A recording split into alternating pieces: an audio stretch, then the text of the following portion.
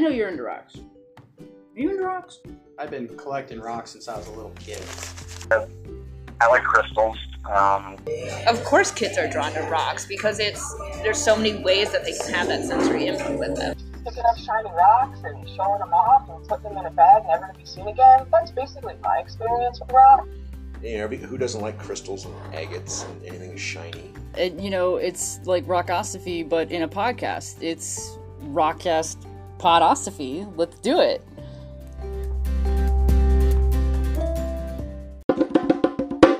Are you into rocks? I know you're into rocks. Are you into rocks? Into rocks? Yes. You Rockthumpers? No. I should be, though. Sounds like it. Rocks are great. What's up, Ken? Okay. How are you kids doing? Cool. We're doing good, old man. I know, right? Vlogging. So, Sam, tell me about your rocks. A longer knife. I don't even know where to start. Okay. I have boxes of them. I have traveled with them for years and years from all different kinds of places. I'm a geologist, went to school for geology. No. Don't practice geology, but still enjoy it. But I've been collecting rocks since I was a little kid.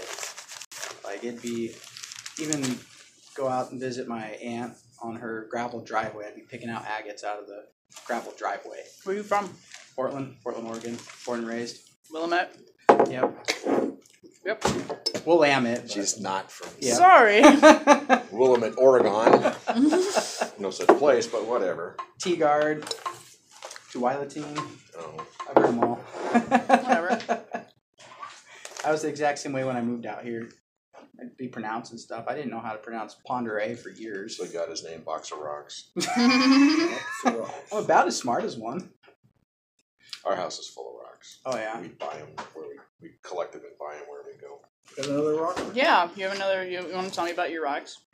They're hard and big and beautiful. Cool. A lot of them from South America. Oh, yeah. Oh, so A lot of nice gemstones. Like Brazilian agates. Wow. Oh God. What's that green stuff that's poisonous? Has little swirls in it. That's such a vague. No, there's not a lot of green rock Kryptonite, that's maybe? poisonous. There's a lot of them. Malachite, serpentinite. I think it is. Serpentinite might be poisonous. Fuck is it? Yeah, the brains. Yeah, it's malachite. It's a big green rock we have. It's about this big and it's polished and it's gorgeous. But yeah, a lot of South American stuff. Why do you like rocks? Just, huh? Why do you like rocks? Why do you like the outdoors? I have an entire blog about why I like rocks. So when I say why do you like rocks, you could say like you just like rocks. That's fine. But like I've got some I philosophical grew up like ideas Dan. I about grew up. this. We had a guy down the street That's who cool. did some rock work, and he'd put out these piles of rocks for kids to go through. Mm-hmm. And so we'd pick through agates, and we'd go to the coast a lot, or go to the San Juans a lot, and you find rocks on the beach there. And who doesn't like crystals and agates and anything shiny? A lot of people, turns out. Don't like it? Yeah, Maybe a don't lot of care people for do, it. but I think people tend to outgrow it because it's like a kid thing.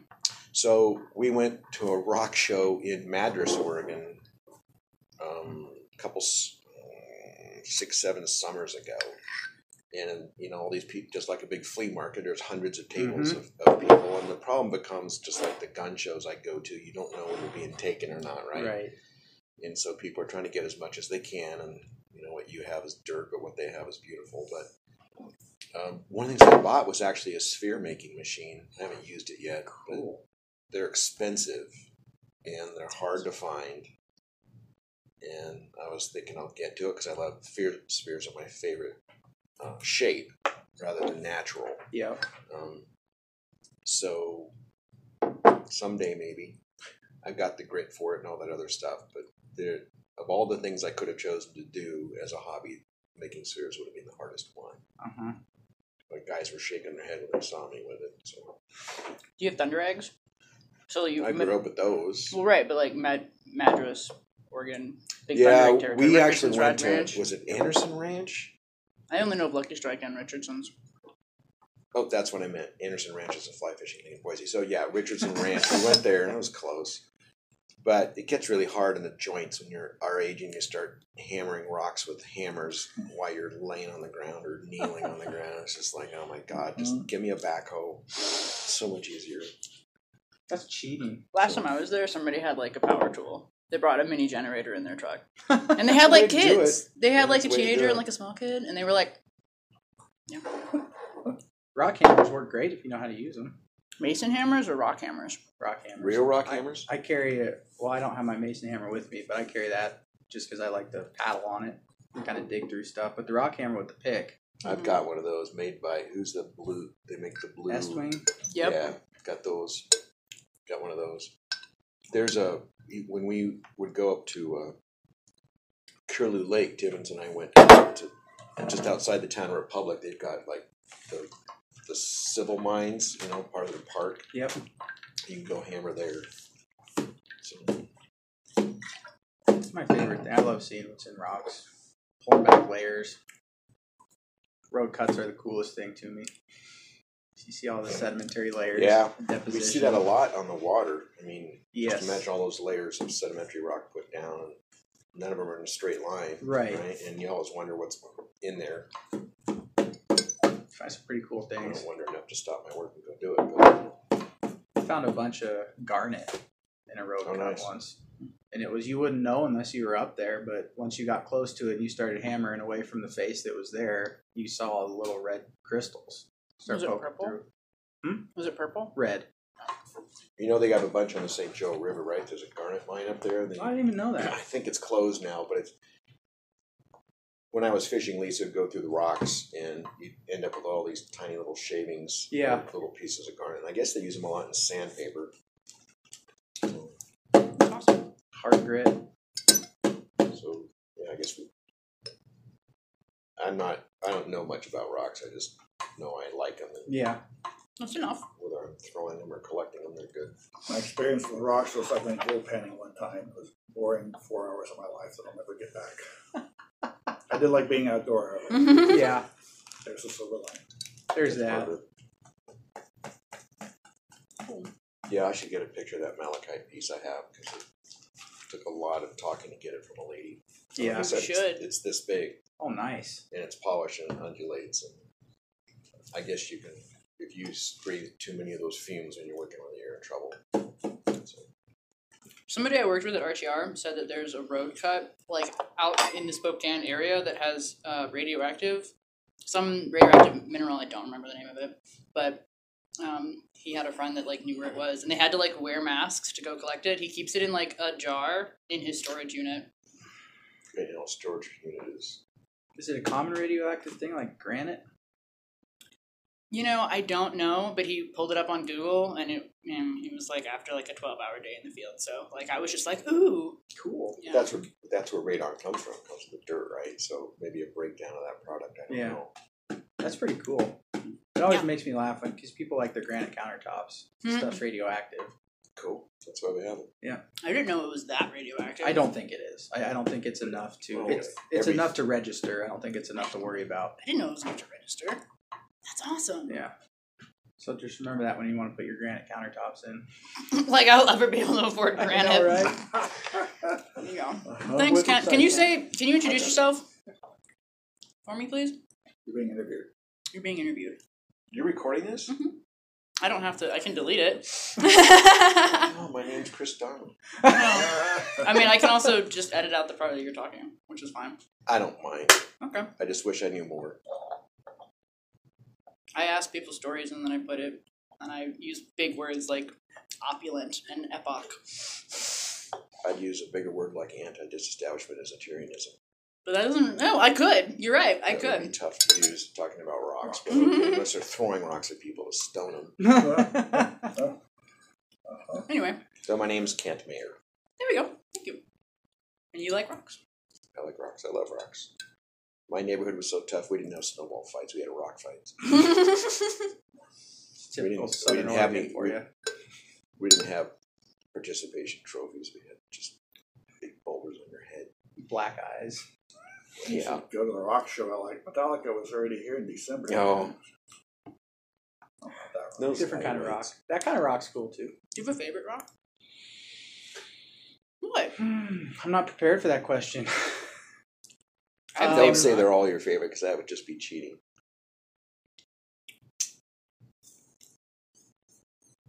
It changes over the decades, actually, is what happens. Things become popular and then they kind of fade away. I like labradorite a lot. It's green and all the. We've got another big piece of one of that, and then a smaller one because it has so much blue in it, and then I got a third one that's a sphere about 6 inches diameter, or just sitting on a little sphere mount. But Never want to help you move. no, Oh yeah, it's a thing. It's Yeah, a whole thing. I My have brother-in-law boxes of hates them. my rock collection. I bought when I bought that sphere machine. I also bought a grinder, a wheeled grinder Mm-hmm.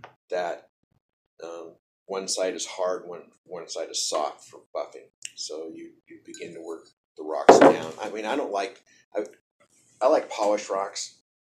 You know, I grew up with a lot of obsidian and stuff, but in its natural form, unless you really know things really well, it's hard to tell what's underneath. Oh gosh, yeah. I know there's one show that had these thunder eggs, and they sell you for $3, and they crack them for you. And so you end up this game like Cracker Jacks or the lotteries. You have this rock that's unopened, but for $3 they'll give it to you, and then they'll open it for you, and you get to see what kind of crystals or whatever are inside. You know, I've got a big amethyst tower kind of a thing at home too that's got a white crystal inside that's pretty rare, I think. Like an intrusion? Like it has a white crystal intrusion inside the amethyst? Yeah, I I have don't never know if seen it's that. truly an intrusion because there's no crystal anywhere else on it. I don't know how it got in there to see, but it's pretty neat. I can. Then we also had neighbors in Port Angeles who would drive over to the Waihee Basin, which is a long drive, and they'd take their 4x4, and they had this particular creek bed, and they'd take these 60 or 70 pound thunder eggs that are huge. And the guy had a physical problem, so it was up to the woman to do it. And she would carry him up the bank 4x4, and they'd fill the trailer and come home with them and spend the next year. But they had a huge, it was an 18-inch saw, so they could slice out the thunder eggs. And so they'd take the center slices, then we would buy a couple ends from them. Mm-hmm. And you couldn't tell unless you knew what the exact diameter was over the ridge. You'd never know that slices were taken out, right? The interior doesn't change that much. So we would buy some of those huge thunder eggs from them because you don't see them very often, and they sold them cheap. So for the novice rock guy, what's a thunder egg? Huh? What's a thunder egg? It's a specific kind of geode that's solid instead of hollow. Okay. It has a really thick, distinct I crust. guess I need to take pictures of that too. So when you cut them open, it's like a multifaceted agate, and then you shine it up or polish it. And there's all kinds of things to see in there. It's not like picture jasper, which looks like a picture, but there's a lot of different colors and motion to the rock. And from the outside, they look like a dinosaur egg, right? I mean, for lack of a... Those totally Right, do. yeah. And they're like lumpy too. Yeah. Yeah, they got little pimples on them. Sorry, I didn't even think about that for a minute. Sorry. You're talking to Rockies here, so they Well, no, but who doesn't know what a thunder egg is? People who are not from this part of the country. Well, with this statistic, 25% of people. There you go. It's probably higher than that. Yeah. Which is shocking, I guess. I think rock hounding out here is like But just cultural how we phenomenon. grew up. Mm-hmm. Well, Like, so the amount of geology in Oregon that is unique is, I think, what started this. You know, Dan grew up there too, and the columnar joints in the basalt are some of the only ones in the world that exist, and they exist mostly in Oregon. The huge lava flows that are on the eastern ridge are unique. Portland is the only city in the nation that's got an active volcano in it. It's an old dead shield volcano, but nonetheless it's within city limits. You have to know what you're looking at. Most people don't. They just see a hill. You know, when we had Mount St. Helens, and that got people going. And you know, we grew up seeing stuff. In fact, I saw one the other day at a storage unit over here. I got a friend. I was helping him with his trailer, and I looked down. Hey, I think that's a piece of pumice. And sure enough, I took it home, put it in a thing of water, and it floated. mm-hmm. So it's a floating rock. Mm-hmm. So it's, you know what it is? We're not talking the stone that you rub your feet with, but This is just a little thing about this size. You set it in water and it floats, and it's a real rock. Oh. It's a pretty rare thing. It's volcanic. It's got a lot of air pockets. It's a piece of magma that cooled so quickly that the air bubbles just expanded. Pretty cool. Sandstone. That's my Is that what it answer. Sandstone? Is that kind of pumice? No, that's my answer for favorite rock. Oh, really? I'll take a picture. Wait. Yeah. Cool. Okay, now you take a picture. Yay! I want to hear about your sandstone, by the way. The Moroccan stuff, it's the brown and black, and they have the round sea creatures, what those things are called. Concretion? Huh? Concretion? Or an ammonite? It has ammonites, and it also has, I guess, nautiluses type things on it. Got that. When a store closed, they were selling all their stuff cheap, so I grabbed it, but it's pretty good size. The one I think I probably paid the most for, it's a sphere that's clear crystal, but it's got, I can't remember, it's either 3 or 4 different facets coming into it. So you see the lines. You can actually, if you look in it, you can see the lines where the different growths all came in, and I guess that particular setup is really rare as well. That you have 3 different rocks growing into one, and all the same material. So do you shop around for them a lot? I don't really have the money. And we just took down a bunch of walls, so we're really running out of display room. So everything's kind of put together downstairs on the bookshelves. It's almost all rocks. And there's no real form to it. I mean, it's not like decorating a house. You're trying to keep the same style. If you like it, you get it. Or if you, in this case, if you can afford it, you get it. Right? That's awesome. Yeah. And I like the big stuff. And there's some things I passed up I wished I had. Where's that rock shop in Northeast Portland? Is it Bud's? I couldn't tell you. Out on... There's the fossil one in downtown Portland. The No. fossil commune, the fossil cartel. Whatever. I think I've been through that. No, it's out like 60th near 80, where 84 and 205 come together. I think I know what you're talking about. Jim's? But something, some guy's name. That's a name.